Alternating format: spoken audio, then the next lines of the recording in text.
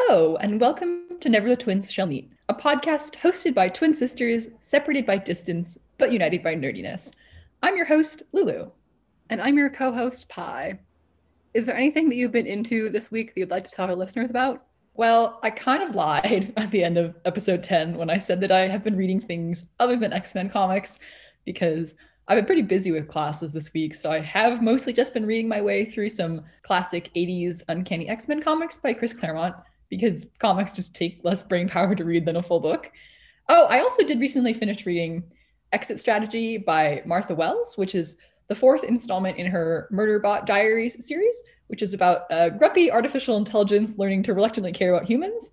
And it's probably going to be the topic of our next episode, so you can look forward to hearing more about that in the future. Also, just a slight caveat for this episode, they're doing construction outside my dorm, and I don't think it's going to be picked up by our recording audio, but if you hear like grinding or beeping in the background, that's why. Hopefully you won't hear, but just if you do, that's why.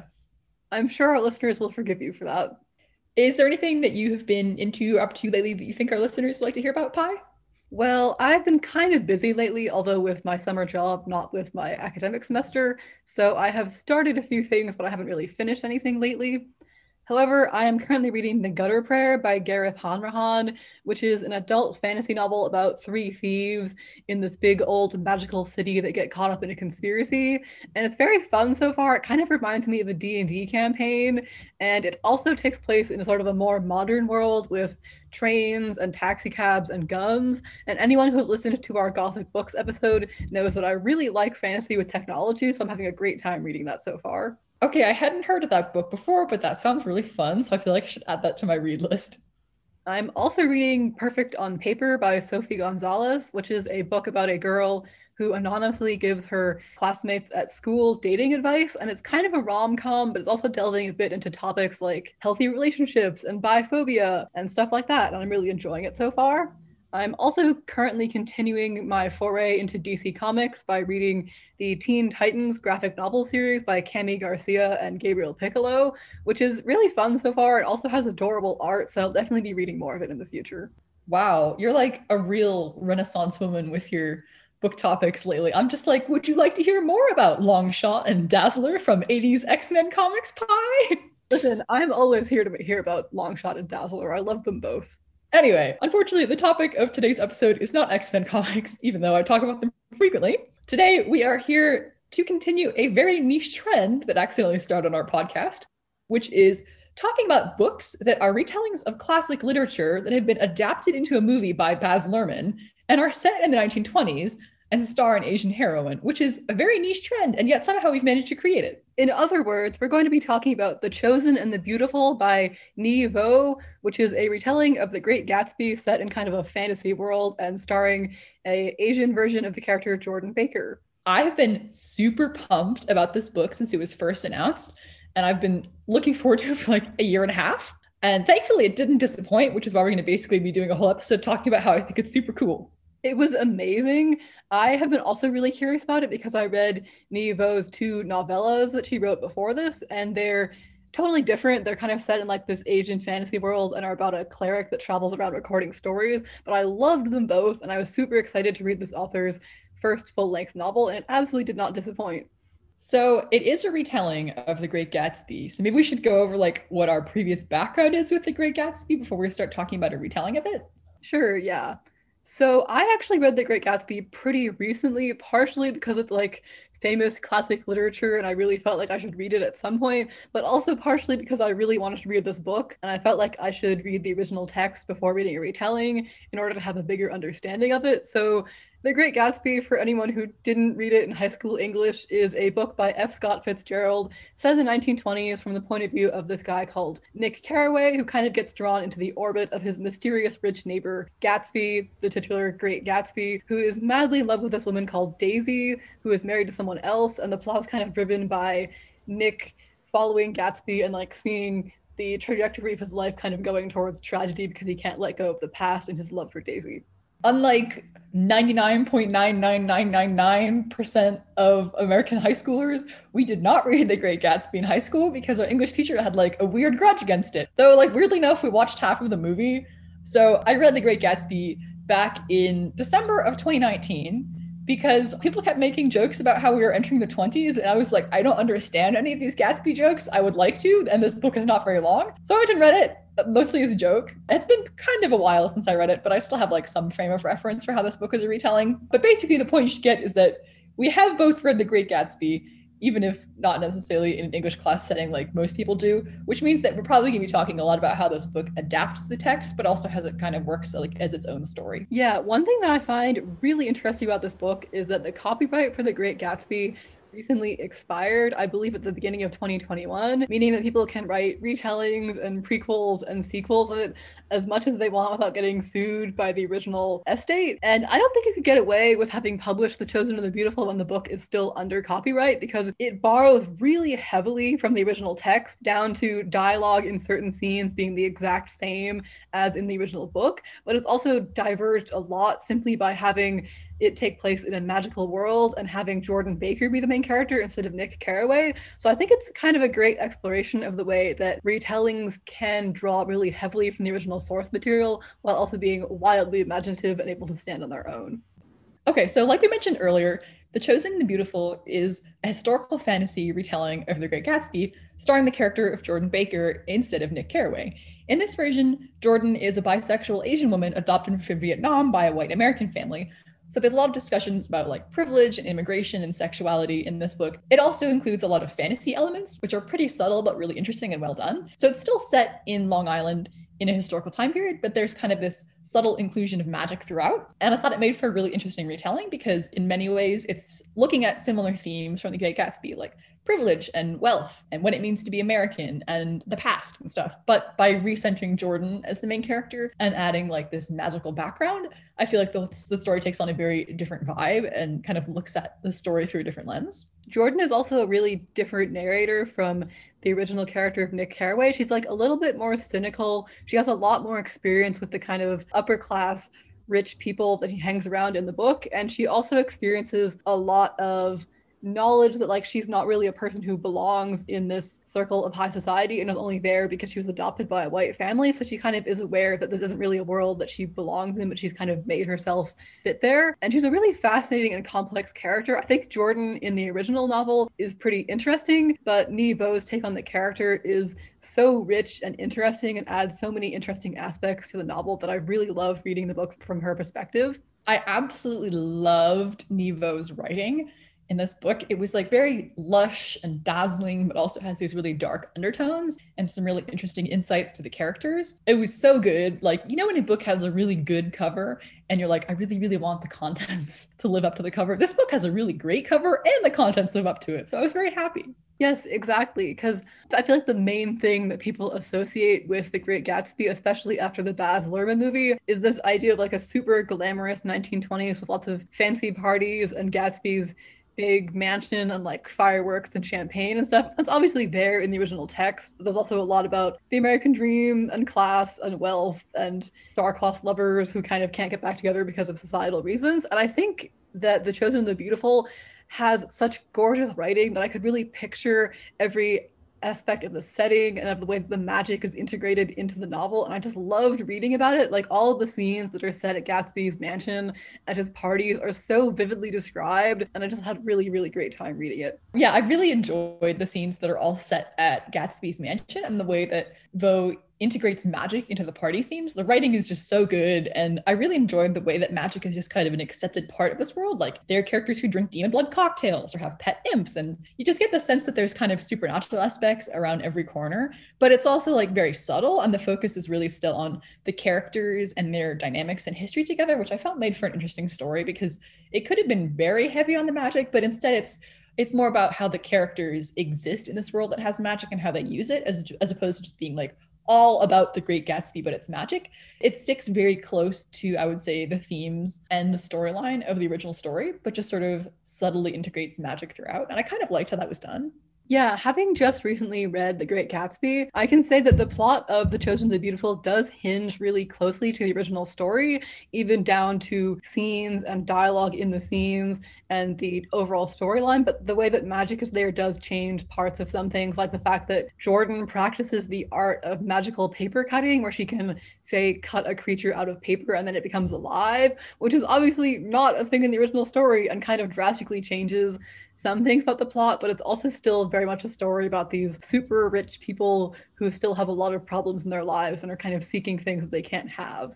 I also feel like Gatsby is a much more sinister figure in this retelling because, unlike Nick, Jordan is privy to Gatsby and Daisy's history from the start because she was there when they first met and fell in love. And she kind of knows that Gatsby has clawed his way up into high society and become rich and is like really only after Daisy. And she's kind of suspicious of him from the start, which I think casts a really different light on Gatsby because like the original book, there are still secrets about Gatsby that are revealed throughout, but I think you are aware of his history and his past much earlier on. And Jordan is like quite suspicious of him.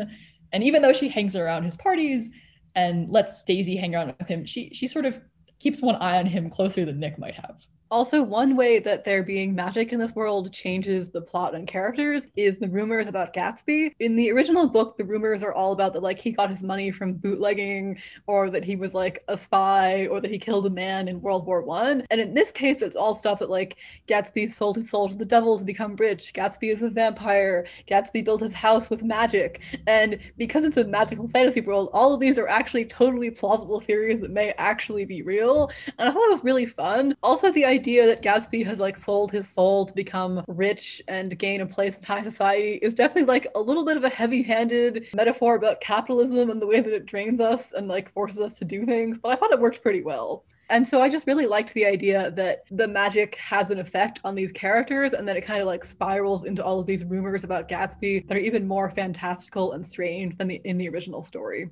Yeah, I really liked the rumors that Gatsby had sold his soul to the devil to become rich. And it's not so much a rumor as something that the characters become aware is true, because in the world of the Chosen and the Beautiful, if you make a deal with a demon, like one of your fingernails goes black, and Gatsby has that. But you get the sense that he's also trying to hide that from Daisy. And I just love the trope of like Faustian bargains and how much are you willing to sacrifice to make your heart's desire come true and stuff. And I think it fit really well with the character of Gatsby because in the book, he's someone who has like this past that he's trying to hide and has these dark connections that he's used to kind of become rich and kind of claw his way up into high society, become like worthy of loving Daisy. And I think making him someone who literally has sold his soul to the devil to gain magic and earn this place in high society translates really well as an adaptational choice. Also, I honestly got like vampire vibes from him the whole time I was reading. I don't know if he was actually a vampire, but I was like, this man, he just has vampire vibes. There's definitely something supernatural going on with Gatsby in this book, yeah. And it was just, I loved the idea of this possible demonic bargain and the fact that he sold his soul for Daisy, because then it kind of adds this whole other layer of like in the original book, Gatsby is kind of obsessed with his past with Daisy because it reminds him of like the person that he was back then and he wants to like have that feeling. But in this book, it also kind of translates into like Gatsby sold his soul to become a person that Daisy could be with, and therefore like he has to love her because then like what else is the point of him having done that?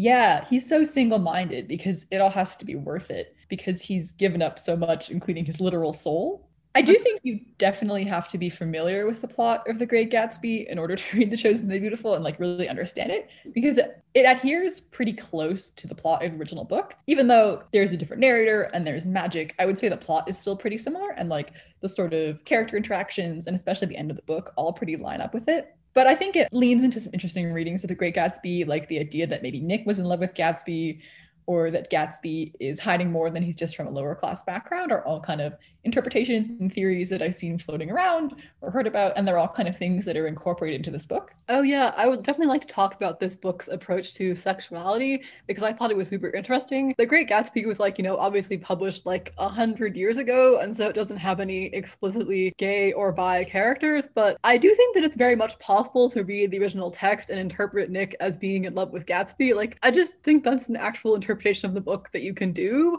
And this book leans very heavily into a possible queer reading in the original text because Jordan, Gatsby, and Nick are all bisexual and have various relationships with each other and other characters throughout the book.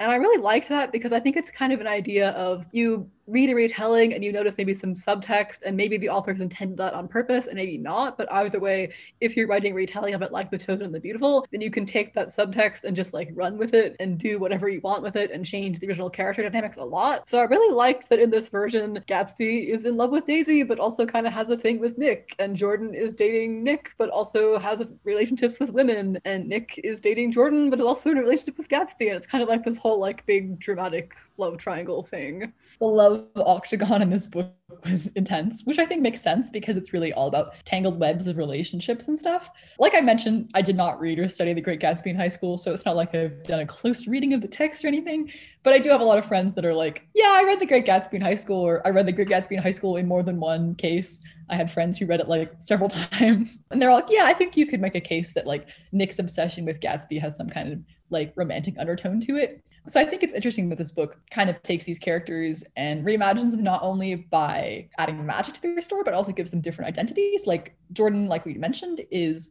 adopted from Vietnam and was raised by a white family. She also has affairs with both men and women over the course of the book, even though Nick is her primary love interest. And I thought that added a really interesting depth to her character because she's someone who exists in high society and was kind of raised in the lap of luxury and is friends with wealthy people and has access to privilege, but at the same time, now that she's an adult and she's not like a novelty or a pet, like these doors are closing to her and she doesn't really belong in high society, and she has to deal with xenophobia from her friends and her acquaintances, and her social circle doesn't have anyone who's like her in it. But she's also someone who's like very comfortable with her sexuality and has had a string of affairs with both men and women throughout her life.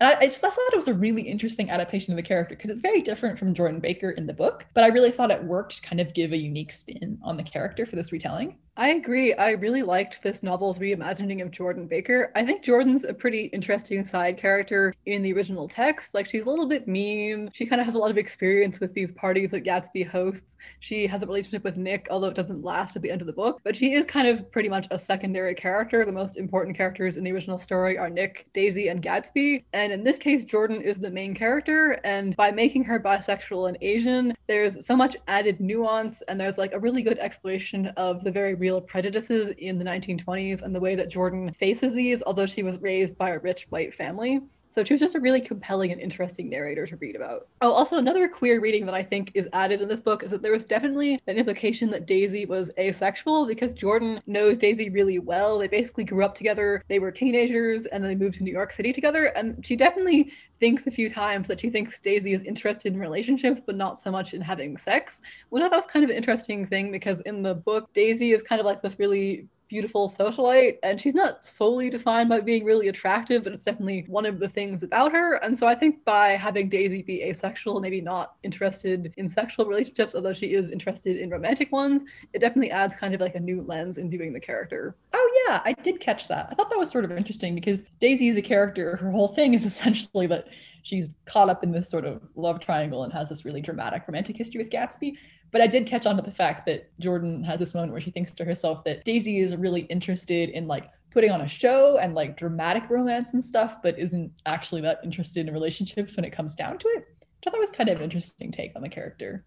Jordan and Daisy also have like this super fascinating sort of like codependent, unhealthy friendship because they know all of these secrets about each other dating back from when they were like really young before they came to New York City. So it was really interesting to read the book, and it often has flashbacks to important moments in Jordan's childhood, and Daisy's in a lot of them. So it was very interesting to kind of see Daisy fleshed out from the point of view of a character who knows her a lot better than Nick does in the original book, and it adds a lot of nuance and dimension to the character. Yeah, like I said earlier, I would say that the plot of The Chosen and the Beautiful sticks pretty close to the plot of The Great Gatsby, to the point where if you're not familiar with the story of the original book, you might be kind of confused by the ending because there are definitely stuff that sort of comes out of left field, like the whole Myrta Wilson thing. Especially the ending feels like very quick and like this sort of really sudden tumble into tragedy the way that the original book does. But a lot of the middle, I would say, kind of diverges from it. And what that includes is a lot of fleshing out of Jordan and Daisy's backstory and their childhood friendship, because they were raised together in Louisville, and Jordan was always sort of an outsider because she was like, air quote, rescued from Vietnam by a white family who are obviously like these Christian white saviors who see her as sort of like something to be taken in and like pitied. And then Daisy becomes her friend when they're children, but they have this really toxic kind of codependent relationship where Jordan, we get the sense, is the one who sort of knows all of Daisy's dirty secrets and kind of like helps Daisy in her darkest hours, but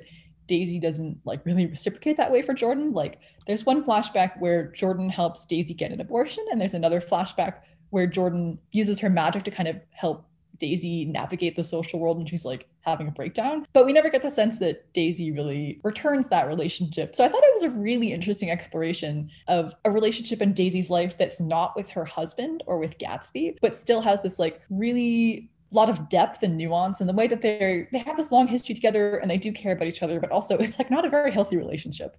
I thought it definitely made sense to flesh out Daisy as a character through her friendship with Jordan, because in The Great Gatsby, Jordan is introduced like as a friend of Daisy in the very first scene that she turns up in. She's hanging out at Daisy's house, and they're obviously very close and have known each other for a very long time, even before Daisy got married. And in fact, I believe in the original book, Jordan is the one who tells Nick about Daisy's history with Gatsby and how she learned that Gatsby was alive almost directly before she got married to someone else. So it kind of, you see it from Jordan's point of view in this book instead of just secondhand, and it adds a lot of nuance to their relationship. Like there's this one story that Jordan tells Nick in The Great Gatsby about how Daisy was engaged to marry another man, and then she learned that Gatsby was alive only a few days before the wedding, and she basically had like a complete breakdown over it and got really drunk and was super upset about it, and then eventually pulled herself together and was able to go through with the wedding. But in this book, we see that Jordan was basically the sole reason that Daisy managed to pull herself together, and that Jordan kind of used her magic to like help Daisy navigate the system, because Jordan's ability is paper magic, where she can like cut something out and then it becomes alive. And we see that rather than Daisy miraculously pulling herself together in time for her engagement party, Jordan actually made a paper copy of Daisy that then like went and partied and was like on her fiance's arm. And then at the end of the night, they killed the paper Daisy with a shovel, which was extremely dark. Like that whole sequence definitely verged a little bit into horror, and I think also kind of both shows how Jordan is like really integral to Daisy and kind of supports her a lot but doesn't always get that support back, and also kind of adds a magical element because that sort of thing is not commonplace in society and is obviously not a thing at all in the original book. Yeah, I really, really liked that sequence because it really almost verges into horror, and it's really horrific. And it's something that kind of comes back as Jordan is reflecting on her relationship with Daisy, and the way that Daisy is someone who can just destroy a paper copy of herself violently like that is, I think, something that makes Jordan kind of reevaluate her friendship. And I think it kind of speaks to the themes of the original text, where it's like rich people who are careless and can afford to be careless and destroy things because they're rich and their privilege will protect them, to the point where Daisy can literally get her friend to make a copy of herself and then destroy that copy and just continue on with her life without feeling too much angst about it, apparently. I think if I had killed a version of myself, even if it was a magical one, that would kind of haunt me. But Daisy doesn't seem all that bothered by it. And I think it adds like depth to her character, because you're like, oh, wow, this is someone who seems like kind of a flighty society girl who's just sort of caught up in her romantic drama, but also has like these dark depths to her that she could do that kind of thing. Yeah, I mean, in the original Great Gatsby, Daisy's obviously not a completely flat character because she comes across as this like pretty socialite who's married and maybe doesn't have the greatest relationship with her husband, but is like pretty and looked after. But then you do kind of see that she was really legitimately torn up about believing that Gatsby was dead and then not learning that he was actually alive until right before she got married. But this version of Daisy is definitely a little bit darker because she's capable of doing things like killing a copy of herself with a shovel and then burying her out back. But I think I just thought that was such a smart way of integrating magic into this world, because you could have just written a retelling of The Great Gatsby that it's about Jordan as an adoptee from Vietnam who's also bisexual, and the way that that kind of changes the way that you navigate an upper class world of privilege in the 1920s. But by also adding that magic in, you add like this whole other layer of the way that characters interact with each other in the world. I just thought that was really neat. It's very subtly done throughout. Like, it's not like Pride and Prejudice and Zombies where it's sort of like I don't know, trashy retelling that just integrates fantasy aspects throughout. Like, this book still feels very literary and thoughtful, and has these explorations of like privilege and culture and sexuality and repeating the past and like American exceptionalism and immigration and all that kind of stuff that is in a thoughtful book. But it also has magic But it doesn't feel like just sort of like a fun dropping some glitter on the Great Gatsby because you want to talk about people shapeshifting and drinking demon blood cocktails. It adds like a thoughtful layer to the book. Also, if we're talking about the magic in this book, can we talk a bit about Jordan's paper cutting magic? Because I thought that was really interesting. Yeah, I did think that was neat. So she has the ability to take creatures made out of paper and bring them to life, like with that copy of Daisy, or she does it with animals as well. And it's not something she does a lot because she doesn't really understand it. And it's something that we end up seeing is tied to her Vietnamese heritage a bit. And there's an interesting article by Nevo on Tor.com that talks about the history of paper cutting, which originates from China and how that sort of inspired the book. And I thought that was cool because Jordan starts out the book kind of being an outsider in society, and she knows that she doesn't really have a place because even though she is from a rich white family, she doesn't sort of belong there and doesn't see other people like her and has no connection to her family or her heritage or her past. But her paper cutting magic kind of makes her start to realize that there is strength in the way that she's different, and especially the way that she encounters other Vietnamese paper magicians near the end of the book and kind of starts to look more into like her past and her heritage and other people like her. I thought that was really interesting. I think the group of paper cutting magicians are my favorite original characters in this book because most of the cast of The Chosen and the Beautiful are characters who are also in The Great Gatsby, but in this case, Nevo invented an entire new group of people, which is this traveling troupe of Vietnamese paper cutting magicians that Jordan meets partway through the book. And she kind of has a few scenes with them where she learns a bit more about how her power works and what kind of things she can do with it and the limits of it that she hasn't really explored or understood before. And I thought it was really cool because the paper cutting magic feels very different from the other kinds of magic present in the book, which are mostly like Faustian bargains, drinking demon blood, having a pet imp that spies on people. But this paper cutting magic is really different. And Jordan sometimes uses it for less than great purposes, like making a copy of Daisy, but it's also something that she doesn't really understand. And throughout the book, she kind of learns a bit more about it and what kind of things she can do with it. And it's a way of that she connects to her Vietnamese heritage, because at the start of the book, Jordan has basically no connection to Vietnam besides the fact that she was born there.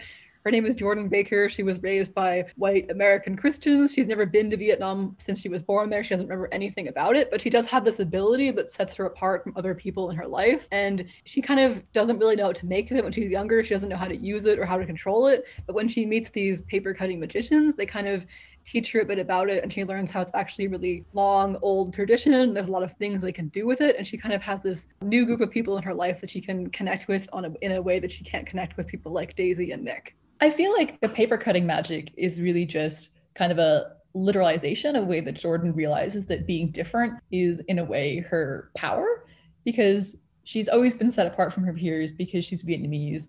And she also knows that she's bisexual and has relationships with men and women and doesn't try to hide that, unlike other characters that we see in the book. Like, she invites Nick to come to like kind of this secret underground gay bar with her. And even though she knows that he's having an affair with Gatsby, and he knows that she knows that he's having an affair with Gatsby, Nick is still like, oh, no, I'm not like that. Like, we're having a relationship. I'm not like you, even though I know that you have relationships with women. But Jordan is very unapologetic about her sexuality. And we know that she's never really had like a relationship where she opens herself up emotionally to someone, but she's had like a lot of relationships with men and women throughout, even though this is the 1920s. And obviously like that's not exactly common for people, in the sense that because she's already someone who is different from her peers because of her race, she's sort of like less likely to hide other aspects of herself that are different, like her sexuality. But then her learning about this paper magic and realizing that it's not just a fluke, there's like this community of other people who are like her, and it's like has this long history that's sort of connected to this heritage that she has been purposefully disconnected from by her family, is kind of taking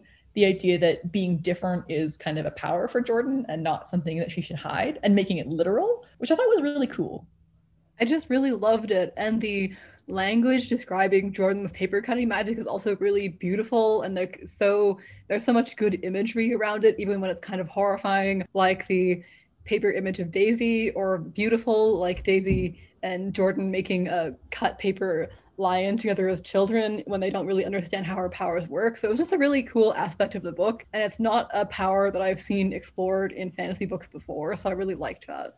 Nevo's writing in this book was just so good. It really fits the tone so well because it's just decadent and kind of lush, but also has these really interesting insights and kind of Jordan has this really quick wit that is basically her only protection against the racism and xenophobia that she encounters in her social circles. So there's these really smart insights into characters and the way that Jordan is aware of like Daisy and Gatsby's pasts and how they're shaped by it, and the way that she kind of sees through the facades that people put up. And the writing, I think, just suited the tone of the book and also Jordan as a narrator really well, and I was super impressed by it. I loved the writing. Yeah, I think my favorite scenes in the book, imagery-wise, were the ones set at Gatsby's parties, because in the original story, they're like big, glamorous, fancy parties. And in this book, they're the same. There's also like these little touches of magic. So the narration will kind of offhandedly mention like a spell that's making magical fireworks, or like strange tasting drinks, or like the fact that Gatsby's house basically sprang up overnight next to the ocean. And I really loved those touches of magic. They made it feel really grounded, and like there actually is this really long history of like fantasy and magic throughout the world that it's set in. Yeah, or the way that throughout the book there's this sort of slow burning subplot involving something called the Manchester Act, which is this piece of legislation that's being voted on over the course of the summer about whether to like ban undesirables from America. And that includes like a lot of immigrants, but also people who practice magic. So the Vietnamese paper cutters that Jordan meets at one of Gatsby's parties are sort of doubly in danger because of that. And I think the way that magic was integrated into the history and like the kind of cultures of the characters worked really well. I enjoyed that. Also, speaking of the Manchester Act, I really liked that this book does not shy away from the politics of the 1920s. Like we said in our last 1920s retelling episode, I feel like in pop culture, the 1920s is considered a very glamorous, beautiful, decadent decade. I mean, as long as you're not talking about the stock market crash, but like everything before then, kind of. Whereas in this case, it's definitely like a beautifully written book with a lot of very rich people having parties, but in the background, there's always stuff like Jordan not being fully accepted into society because she's Vietnamese, or the Manchester Act, which is kind of like this threat hanging over Jordan, because throughout the book she is not really sure what will happen to her if the act passes, because she is an American citizen and she was raised by an American family, but she wasn't born there, and she very obviously is an immigrant. So there's kind of like this underlying tension of like, if the Manchester Act passes, will I be able to stay and have the same life in New York that I've been having for the rest of the summer? I mean, the tagline for this book is immigrant, socialite, magician, and the way that all those three identities for Jordan sort of interact, and the way that they play off of each other and in some ways conflict each other, but in some ways are sort of like side by side. And I think that this book did a good job of sort of exploring those three identities, the way that they stack up on each other. Like her magic comes partially from her Vietnamese heritage, but also it plays into the way that she's a socialite because she is access to this like magical world that Gatsby has made. It was just neat. Good book. Also, I thought that the ending of this book for Jordan was super interesting, because the ending of The Great Gatsby is kind of a tragedy, because Gatsby is killed in a murder-suicide that's basically a total accident, and Daisy kills someone in a hit-and-run accident and then stays in like a somewhat unhappy marriage with her husband, and Nick, who spent the summer like in the world of these vibrant, rich people with these like passionate backstories, kind of finds himself alone in the world again and the only person attending Gatsby's funeral. But in this retelling, although it still has a really similar ending with Gatsby dying and Daisy in a car accident and Gatsby losing all of his power and wealth after he dies, Jordan's ending is a lot less sad necessarily than the other characters, because the Manchester Act does end up passing, and she knows that there's going to be a lot of uncertainty in her life about whether or not she can still stay in America, but also because she's been connecting with her Vietnamese heritage through this group of paper magicians, she kind of has a new social circle in her life. And at the end of the book, she's kind of considering maybe going to Asia and following this group of magicians to Shanghai and spending some time outside of America instead, which is a little bit sad for her because she probably wouldn't be leaving if it weren't for the Manchester Act, but also means that she gets to explore a part of her life that's kind of been denied to her up until then. I thought it was interesting how close to the ending of The Great Gatsby, The Chosen and The Beautiful adheres, but also the kind of liberties it takes and its new interpretations. Like there is kind of this sense that there's this really sudden change into tragedy where like there's the hit and run and then Gatsby dies. And that all still happens at the end of The Chosen and the Beautiful, pretty much in the way that it happens at the original book. Like there was literally a part where the characters were all like, oh, it's so hot, like out here by the ocean, we should go into town to try and cool off. And I was like, oh no, it's happening. Because I remember that happening in both the book and the movie. The moral of The Great Gatsby is that people who do not have air conditioning get into lots of problems. Yeah, I mean, The Great Gatsby is truly just a novel about like the lows that mankind will fall to during hot summers when there's no air conditioning. But that's slightly beside the point. Um, so there are aspects of the ending of The Chosen and the Beautiful that are really similar to The Great Gatsby because, like, plot wise, there's still the hit and run. Myrtle Wilson still dies. Gatsby is still killed. But also, Jordan kind of survives this like tragic tumble and finds kind of a new community, and she's sort of freed from this really toxic socialite world that she had been spending her whole life in. So on the one hand, like the ending of the book feels kind of fast, and like I wouldn't have minded seeing more of the paper magicians that she encounters, but I think it also does line up really well with the kind of ending of the book, which is to me about how decadence and rich parties and carelessness can take a really sharp turn into tragedy, but also how some people are just protected from really having to feel the consequences of the fallout of that tragedy by their wealth.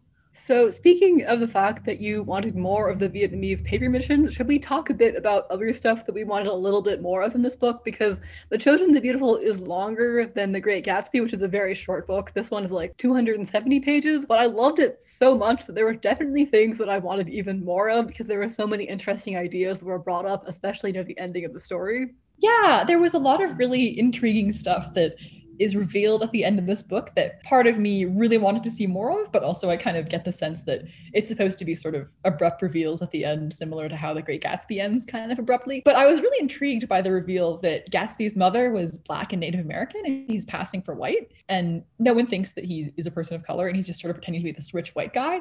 But it's sort of revealed at the end that he's not what he seems in multiple ways. And he has magic that comes from his mother's side of the family that he kind of uses to get out of the scrape with the hit and run at first. I don't know if this is an interpretation of Gatsby that you can get from the original novel because, like we said, we never actually studied this book in a formal class settings. We haven't dug into like all of the interpretations, but I think it does make sense because Gatsby is a very mysterious character. You don't know a lot about his past going into the book, and neither do any of the other characters. And there's also the fact that no one has ever met his family, and in fact, his name isn't even actually Jay Gatsby. It's James Gatz, and he changed it when he became rich. So I think the fact that he is of Black and Native American descent and is kind of hiding this fact in order to pass in high society is really interesting and kind of makes him a bit of a parallel to Jordan because she very obviously is not a white person, but she was raised by a white family, and this gives her like a certain amount of leeway in her society circles, but not all the way.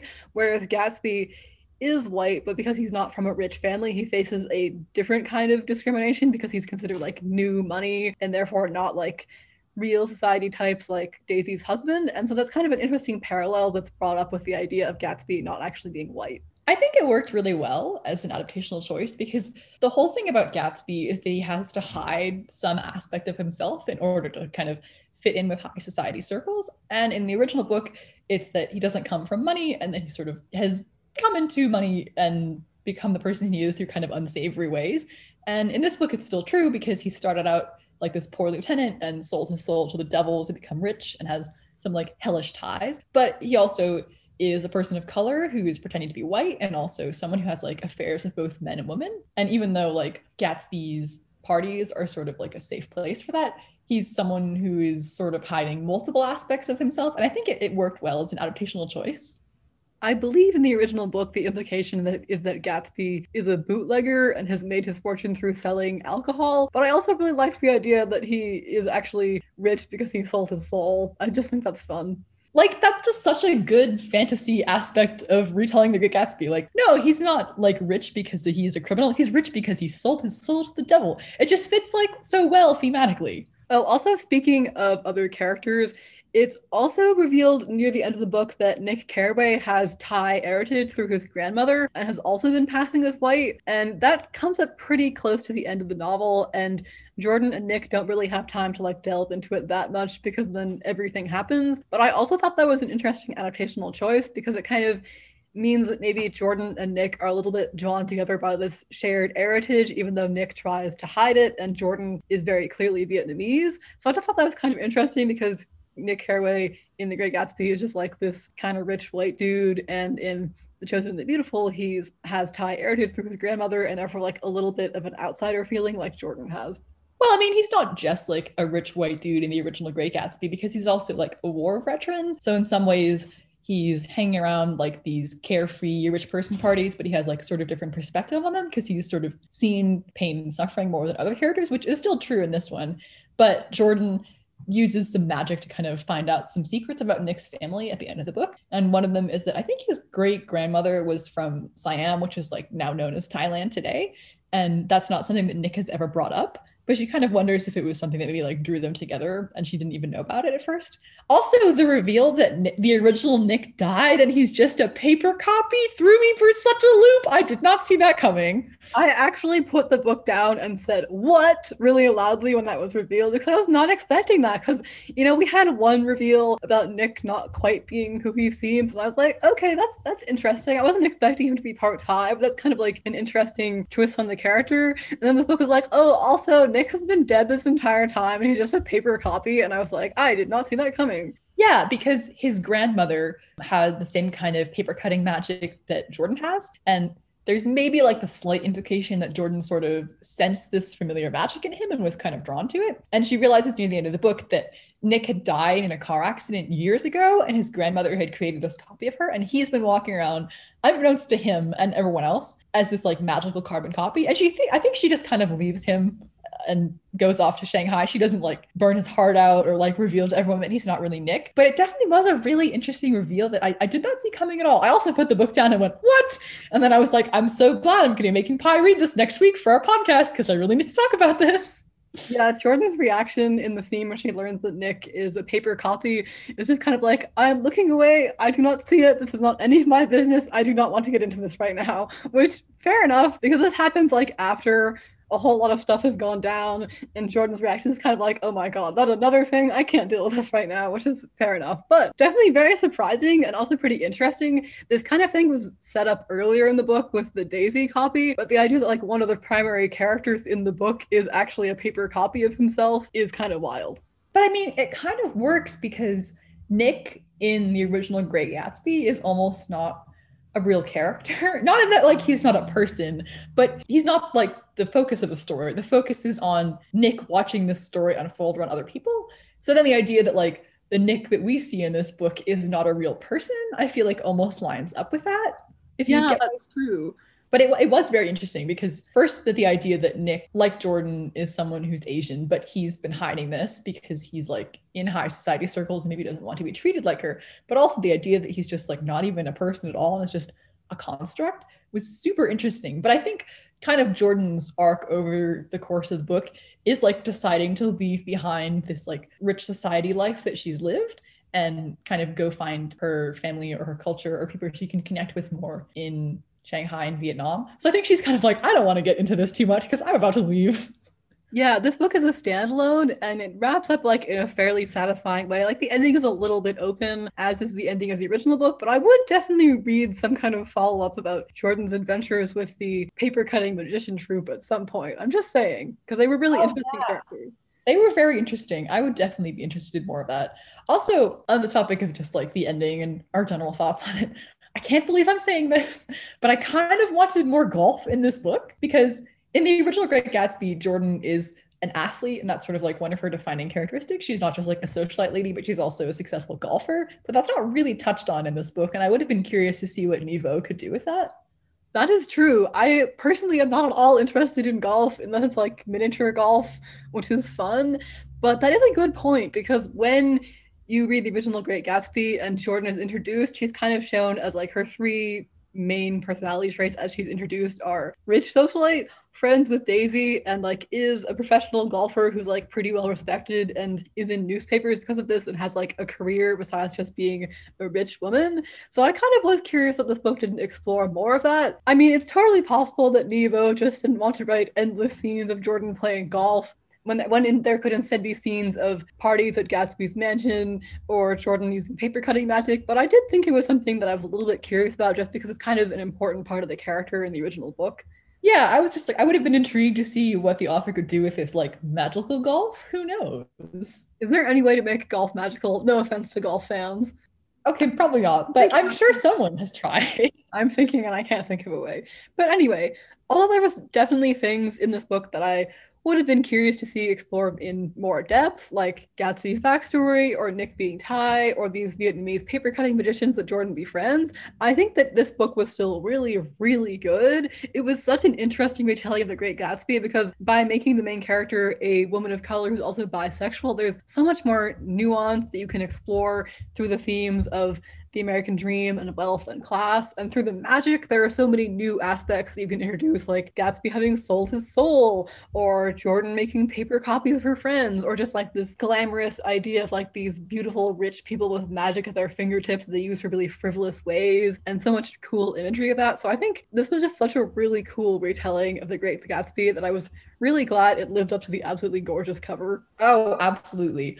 My friends occasionally make fun of me because one of my hobbies is reading like acquisition announcements in Publishers Weekly for books that aren't going to come out for years and years. But the joke is on them because I heard about this book when it was first announced and I was like, that sounds really good. And then just had it on my radar for like the next year and a half. And even though I was sort of like mentally hyping up in my brain, I would say it really didn't disappoint because it did two things really well that I liked. And the first one is that the integration of magic was really good. And the second one is that it didn't let the integration of magic turn it into like a fun or silly story. It's still very thoughtful, and the exploration of like privilege and race and class and like who belongs in the American dream and what you have to give up to become successful, I feel like are all still really relevant and explored through this. And Nivo's writing is also just like transcendentally good in this. It was so amazing. I'm really excited for any other upcoming books that Nivo has, as well as the continuation of their novella series about a Asian fantasy cleric going around recording stories. I am basically a Nivo fan for life after this book, honestly. Yeah, I have read the first book in the Singing Hills cycle, which is Nivo's like novella series, Empress of Salt and Fortune.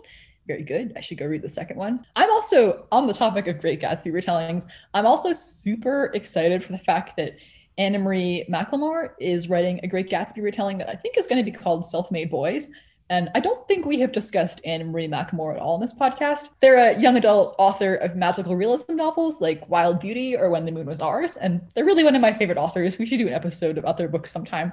But as part of this sort of young adult classics remixed series, they are going to be writing a retelling of The Great Gatsby, where Gatsby is trans. So I feel like it's also a really interesting interpretation of the character. I'm pumped. Of this author's other books, I expect that this Great Gatsby retelling will probably involve lots of really gorgeous prose, lots of magical realism, and lots of queer and Latinx characters, because I love this author's books a lot. I don't think I've read a book by them that I didn't rate 5 stars. So the fact that they're doing a really interesting sounding retelling of The Great Gatsby is totally up my alley. Once again, our habit of reading Publishers Weekly announcement for books that will not be out for 2 years strikes again. Basically, I'm really glad that The Great Gatsby's copyright finally expired because this book was a fantastic retelling, and I'm also very excited to see what else might come out down the line.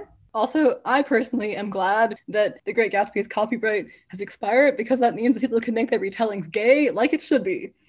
With that, we've been Never the Twins Shall Meet. If you would like to keep up with our further podcasting misadventures, you can find us at neverthetwinsshallmeet.com, follow us on Twitter at NeverTwinsCast, on Instagram at NeverTheTwinsShallMeet, or shoot us an email at neverthetwinsshallmeet@gmail.com.